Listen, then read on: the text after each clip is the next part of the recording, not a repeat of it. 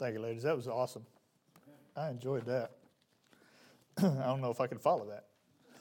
That was a good song. I'm glad the Lord didn't find any fault anymore. Amen. After He saved me, that was it. So, Exodus chapter 14, as we read a little bit ago, first 10 verses. This is like talking back to me a little bit. Yeah, I mean, I'm already loud, so don't make it no worse. So we're all familiar with this because we've been in Sunday school at least twice and attended church at least today. So we know what's going on. This is the Exodus. This is the official Exodus of the Israelites out of the land of Egypt. And of course, the whole book of Exodus is about that journey that they took. We understand it up to this point. We've called Moses into service after being raised in Pharaoh's home and then leaving the country, and now he's back, and he stood and faced Pharaoh day after day, commanding Pharaoh with the words of God to get the people released. And these people have been there for 430 years. So they're very familiar with life as a slave. And God has finally done all that He needed to do up into and including killing the firstborn of every Egyptian child and animal. And He's done so much. And now here we see these people. They're in the wild. They're in the desert. They're traveling. They've headed out and been released, and everything's going good. Everything's going just the way Moses said it would go. They're just moving on, left, right, left, as we like to say in the Army. They're just stepping forward. And then we see in our passage, as chapter 14 opens up, the Lord spake unto Moses. It said, "Speak unto the children of Israel that they turn." Well, you see, if we go back and look at chapter 13 and see, it came to pass when Pharaoh had let the people go that God led them not through the way of the land of the Philistines, although that was near for God, lest peradventure the people repent when they see war and they return to Egypt. So back in chapter 13, we see that God already knew that He needed to go a specific path when they left Egypt, because He already knew the heart of the Israelites. He already understood that they were weak spiritually, they were weak in their faith, they didn't trust Moses, obviously, as all the kickback that he got trying to get them to follow what God had told them to do. And God understood that He had to point them in the right direction, the way that they needed to go so that they would be safe, and even go so far as He led them personally with a pillar of cloud by day and fire by night. He personally took charge of the movement. And yet here we see that not far into the journey, just a mere 3 days, which is what they told Pharaoh they were going to go, a 3 days journey into the wilderness so that they could worship God. They get 3 days into the wilderness and God says, "Oh, wait a minute. Column right, march." All of a sudden He changes their direction. Sometimes God, when you think you've got it figured out, will change your direction. And that's what Israel's going to face here. And we want to look at some things about it, and we want to look at some other things that sometimes God will He'll blow your mind. But look with me, we'll look at this a little bit. We'll gain some perspective on it, at least I hope to, and maybe hopefully encourage you on it. So God says in verse 2, He says, "Speak unto the children of Israel that they turn and encamp before Pi-hahiroth, between Migdol and the sea, over against Baal-zephon. Before it shall ye encamp by the sea." Now, those three places are mentioned for specific reasons, and God's going to tell us what they are just a few verses down, but I want you to understand something about those. First of all, Pi-hahiroth is kind of it's a fun word to try to say. I'm very proud of the fact that I have learned to say it. It's taken me several weeks to learn how to say Pi-hahiroth. Okay? But Pi-hahiroth doesn't really have a specific identity. Some scholars believe that it was the name of the scraggly rocks that were considered mountains in the area. Some scholars believe that it was a marshy wetland that was encapsulating the area that would hold the people in place because they couldn't quite cross. It's like quicksand, just mucky mire. But whatever the case may be, it was an area that was going to be significant in the events that were about to play out. It was an area that was going to help Pharaoh gain the perspective that he had about their entanglement. And then, of course, Migdol is believed to be an Egyptian guard post. So as we read further down, we see that somebody had told Pharaoh that the people had fled and that he understood that they were trapped. They were encompassed in an area that they couldn't get out of. And I asked myself, how did they know that? How did Pharaoh know that? He didn't follow them out. Well, that's how. Because there was a guard post out there that was specifically there for the reason of reporting back when slaves escaped from Egypt. So they were there to capture them and send them back. So obviously this is something that they've had a problem with in the last 400 years. But Migdol was a point out there where they would be seen, they would be identified, they would be reported on, and it would help in God's task of hardening Pharaoh's heart, because the report that he would get obviously would be the Israelites have made a mistake and they have changed their path and now they're trapped. Now they're stuck. And, understand that the wicked of this world are watching us all the time. And when we make a mistake, or they think we've made a mistake, they will seize that opportunity. Oftentimes to make fun of our God, or make fun of our faith, or to simply attack us, as we see here. And then, of course, Baal-zephon is a temple to the god of Baal, a god of Baal of the north. We understand that Egypt was a land that served many, many false gods. They had the moon god, the sun god, the god of the air, the god of fire, the god of the river, Nile. So many gods that it's hard to even number them. But Baal-zephon was the Baal of the north, a god that the Egyptians served, one of many false gods. And we see verse 3 says, "For Pharaoh will say of the children of Israel, they are entangled in the land," because he's been reported that they've made this mistake, they've made this wrong turn, and now they're entangled, they're shut in. He believes that they're shut in by the Red Sea, by the mountains, and then, of course, by his armies. The mountains are on both sides of them, and the sea is in front of them. The only thing behind them is him. They're stuck. They're easy prey. It said the wicked of the world are always watching God's people. And God says in verse 4, and I want you to pay attention to that fact that God says, "I will harden Pharaoh's heart, that he shall follow after them, and I will be honored upon Pharaoh and upon all his hosts, that the Egyptians may know that I am the Lord." And they did so. So you see here that God doesn't do anything in secret, does he? Everything that God plans to do or decides to do, he makes it openly known. Now, in this particular case, he only told Moses. He told Moses exactly what he was planning to do and why he was planning to do it. What was required of the children of Israel was to trust the preacher.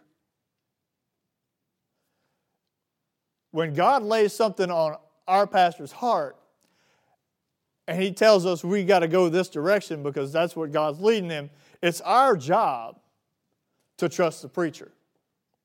We may not understand, and I promise you that they did not understand why all of a sudden they were changing their direction. Because they were safe. They were gone.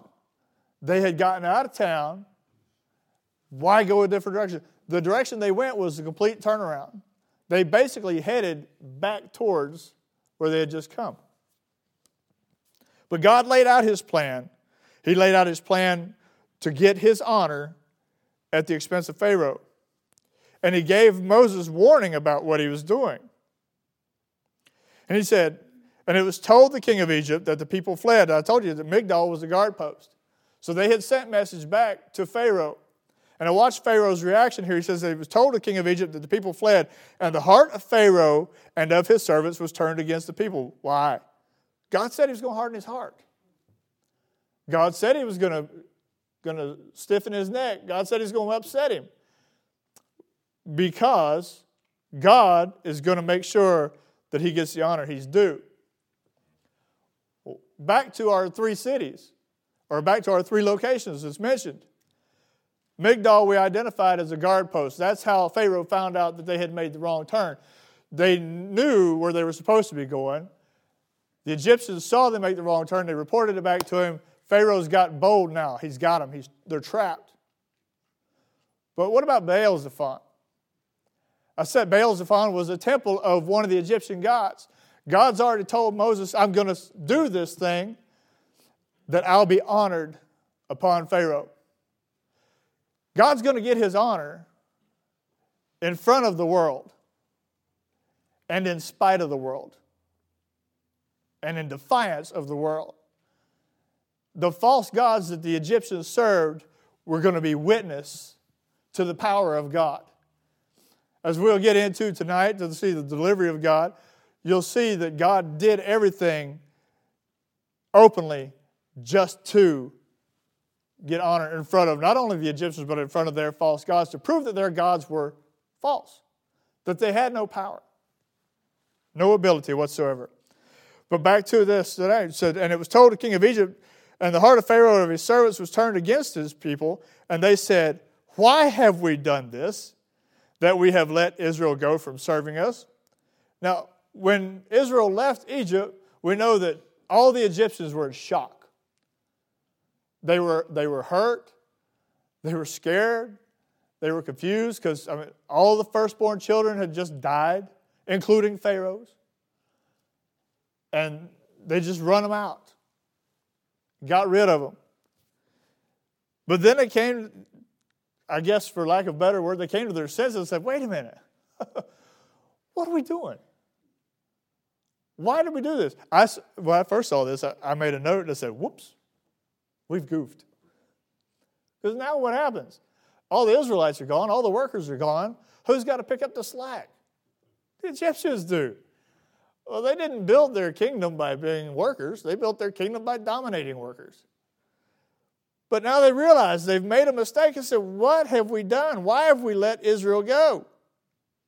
And this is God further emboldening Pharaoh and his armies, because they realized these guys were weak enough that we enslaved them for over 400 years. There's absolutely no reason why we can't go dominate them now. And that's a picture of the world that we're seeing today.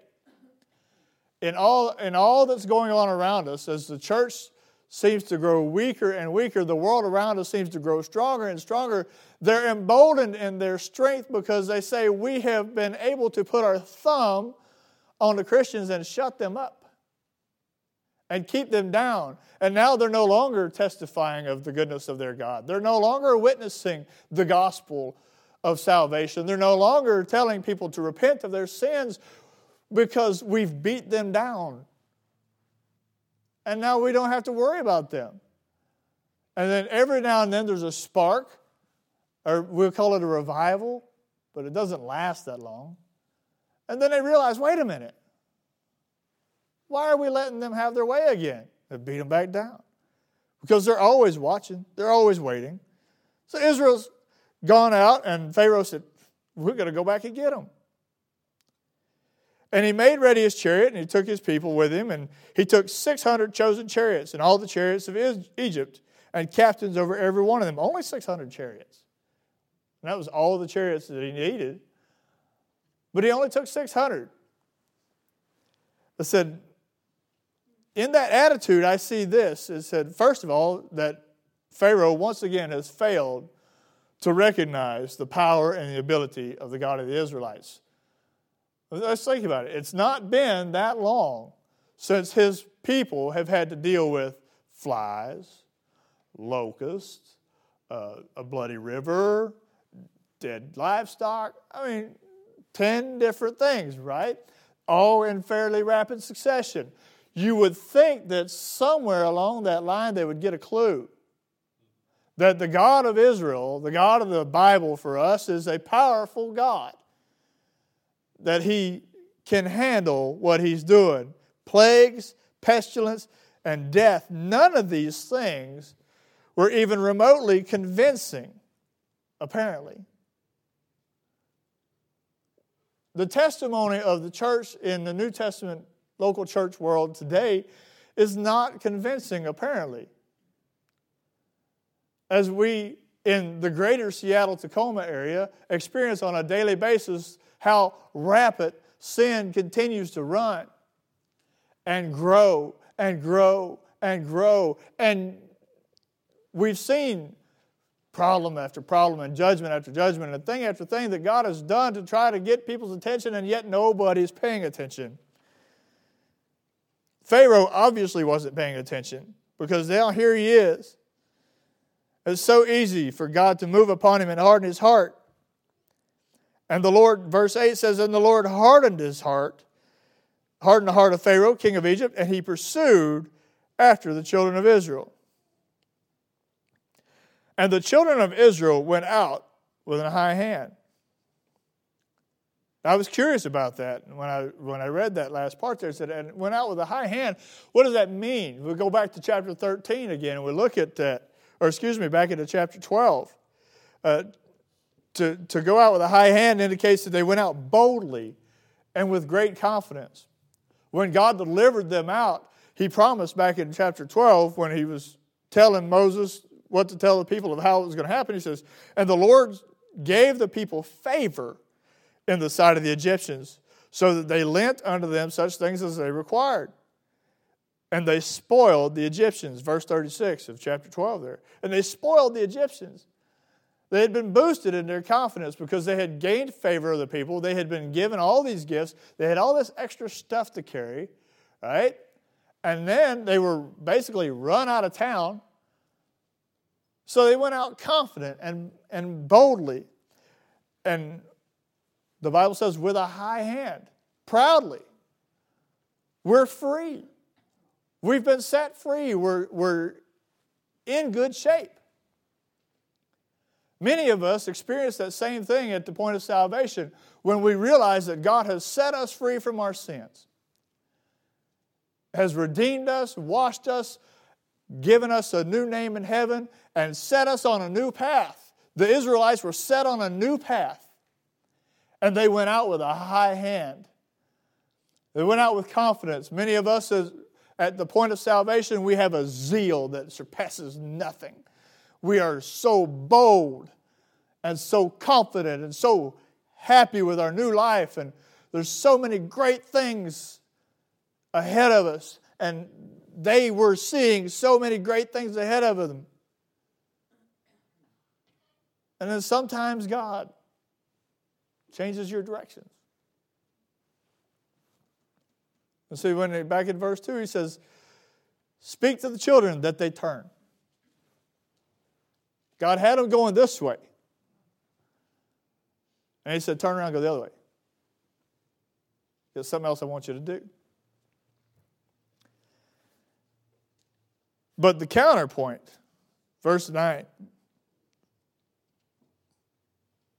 said the Lord hardened, let me go back into verse 8. And the Lord hardened the heart of Pharaoh, king of Egypt, and he pursued after the children of Israel. And the children of Israel went out with a high hand. But, and I said the other night that a lot of times when you see but, it could mean behold the underlying truth. This is not one of those times. This is one of those times when but means there's a counterpoint. But the Egyptians pursued after them. So even though they had gone out with a high hand, they'd gone out boldly, the Egyptians had sent them packing, basically run them out of town because they were scared, they were confused, now they've decided, yeah, we've messed up and we're going to get them. So they pursued after them. All the horses and chariots of Pharaoh and his horsemen and his army, and they overtook them camping by the sea beside Pi-hahiroth before Baal-zephon. I got really good at saying that. Now I can't say it. Pi-hahiroth and Baal-zephon. Notice the drop of Migdol. It's no longer important that the outpost was out there because they've already been reported on. But they're trapped by the terrain, and they're trapped in front of one of the false gods of Egypt. And the Egyptians are coming after them. They went out confident. They had all this boldness, all this high-spiritedness. They were happy. They were free. They were moving forward for God, doing what God had told them to do, doing it in the Spirit of God, being led by the Spirit of God. How do we know that? Because they were being led by the cloud by day and the fire by night, right? God was leading them personally down the path that they were going. They had no worries, and then all of a sudden, God says, turn the other way. And now the Egyptians are pursuing them. In verse 10 it says, and when Pharaoh drew nigh, the children of Israel lifted up their eyes, and behold, the Egyptians marched after them. And they were sore afraid. And the children of Israel cried out unto the Lord. They took their eyes off of the Lord, didn't they? First and foremost, they looked at the wrong thing. After all that they had seen God do, after all that they had experienced, after all that had happened in their favor, they took their eyes off of God and they saw the wrong thing. You know, we like to preach that point when we talk about Peter getting out of the boat. When the Lord walked on the water to join them on the sea, Peter saw God and he had confidence as long as he was looking at God, but when he took his eyes off of God, he started to sink. Israel had confidence in God as long as they were following God, following the guiding angel that he had placed before them, keeping their eyes on him. They had boldness in their movement, but the moment they took their eyes off of him, they were sore afraid. And the children of Israel cried out unto the Lord. It would be nice to think that as they hit their knees in prayer, that they cried out in prayer to God to help and to do. But sadly, that's not the case. And sadly, it's not the case with us a lot of times as we find ourselves sore afraid when we get our eyes off of God and get our eyes on the situation that's going around us. The world around us right now is in total chaos with this COVID-19, coronavirus, Armageddon, apocalypse, whatever the case may be. Christians of all people should be the most confident in this time. Amen. Right. Christians of all people know the God of the universe. We know the great physician. At least I hope everyone in here knows him. I believe that everyone in here does. We should have the most confidence. And we know that the world is watching us. We saw that. They're watching how we're going to react to this. They're watching how we're going to interact with this crisis.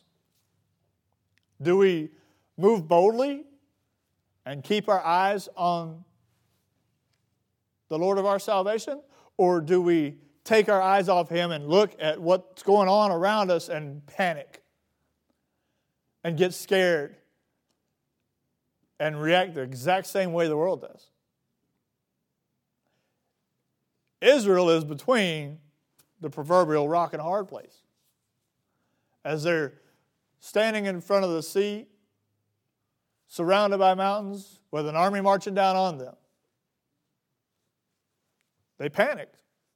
They took their eyes off of him. But look at what they did. Verse 11, it says, they said unto Moses, because there were no graves in Egypt, hast thou taken us away to die in the wilderness? This is your fault, Moses. It's the preacher's fault. We hadn't have followed your advice, we would be sitting back in Egypt safe, comfortable-ish, right? Working, eating, still alive. Yeah, sure, we might have got beat every now and then. It might have been slave labor, but we would have been alive. But because there wasn't enough graves out there, you brought us out here to die. So wherefore hast thou dealt with us to carry us forth out of Egypt? This is all your fault, preacher.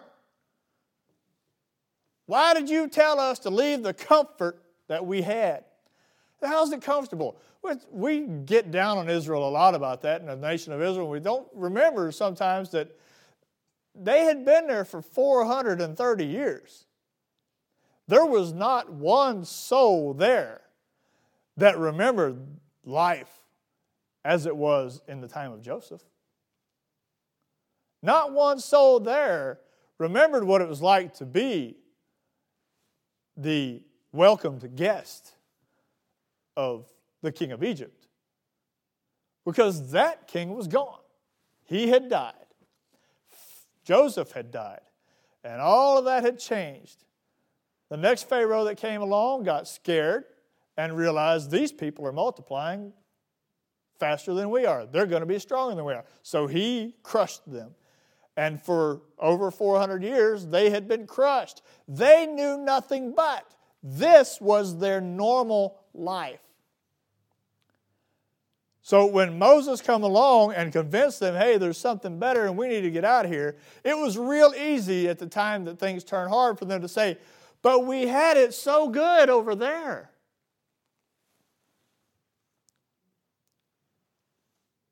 Don't we do the same? Those of you that have been saved later in life, I know I personally battle this. Not as much anymore by the grace of God, but in the earlier years of my salvation, I personally battled this attitude. When times got hard serving God, when it got really difficult because somebody was poking their finger at me or me and my wife were arguing or whatever the case, the kids were misbehaving, any number, you just throw the excuse out there. I was quick to say, why bother? I had it made when I was living in the world. I was happy. I was doing what I wanted to do. I was being a good person. I'm no different than they were. And you're not either. But we took our eyes off of the one that saved us, off the promises that He gave us.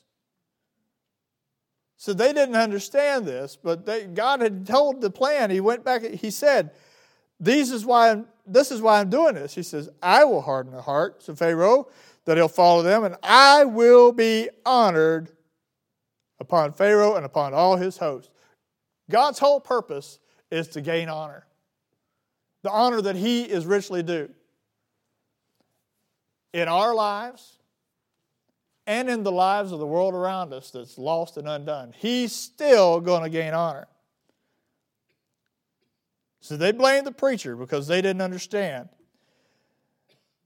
And they had good reason. They said, we told you this was going to happen. Verse 12 said, is not this the word that we did tell thee in Egypt, saying, let us alone that we may serve the Egyptians? For it had been better for us to serve the Egyptians than that we should die in the wilderness. We're good where we're at. We're okay here. We're doing all right. When we take the gospel forward to a lost and dying world, most of the time that's the very answer we're going to get. I'm good. I'm okay. I'm doing all right where I'm at. I don't need that. I've got a good life. But God's got so much better. So much better. But God's going to get His honor. But when we're serving God, we're trusting God, we're seeking God, following God, doing what He says do, sometimes God changes our direction. He'll change your directions just when you think you've got it made. So good are often brought by the providence of God into the most trying situations of life. We don't understand why God would do this. I'm being faithful. I'm serving. I'm in church every week. 3 times a week, 4 times a week, every time the doors are open. I'm in church, God. Why are you doing this to me? Why are you changing my direction? I'm going where you want me to go because God wants to get honor. And to get that honor, sometimes He's got to change your path because we'll get comfortable in that path. We'll get complacent. We'll get to a point of thinking we're doing okay, and we'll stop trusting Him. Israel was doing okay. They were only 3 days out, but they were confident in where they were headed. God changed their direction. The 3 points.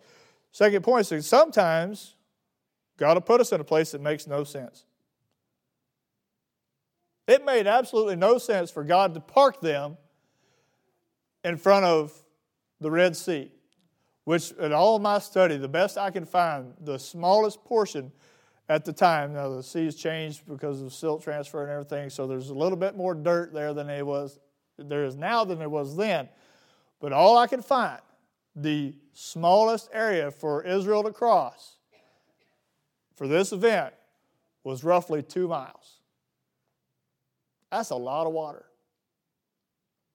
2 miles. In that distance, there is only one way that it can happen. God's got to do something great. It's got to be divine intervention. It didn't make any sense. They had a path to get around all of that. They were headed to a safe zone. When they lit out of Ramses, they were headed directly the way they needed to go to get where they needed to be and skirt the Philistines because God had already said they wouldn't handle the war. But yet now He's changed their direction and sent them back to a place where they're going to face war if the Egyptians land on them.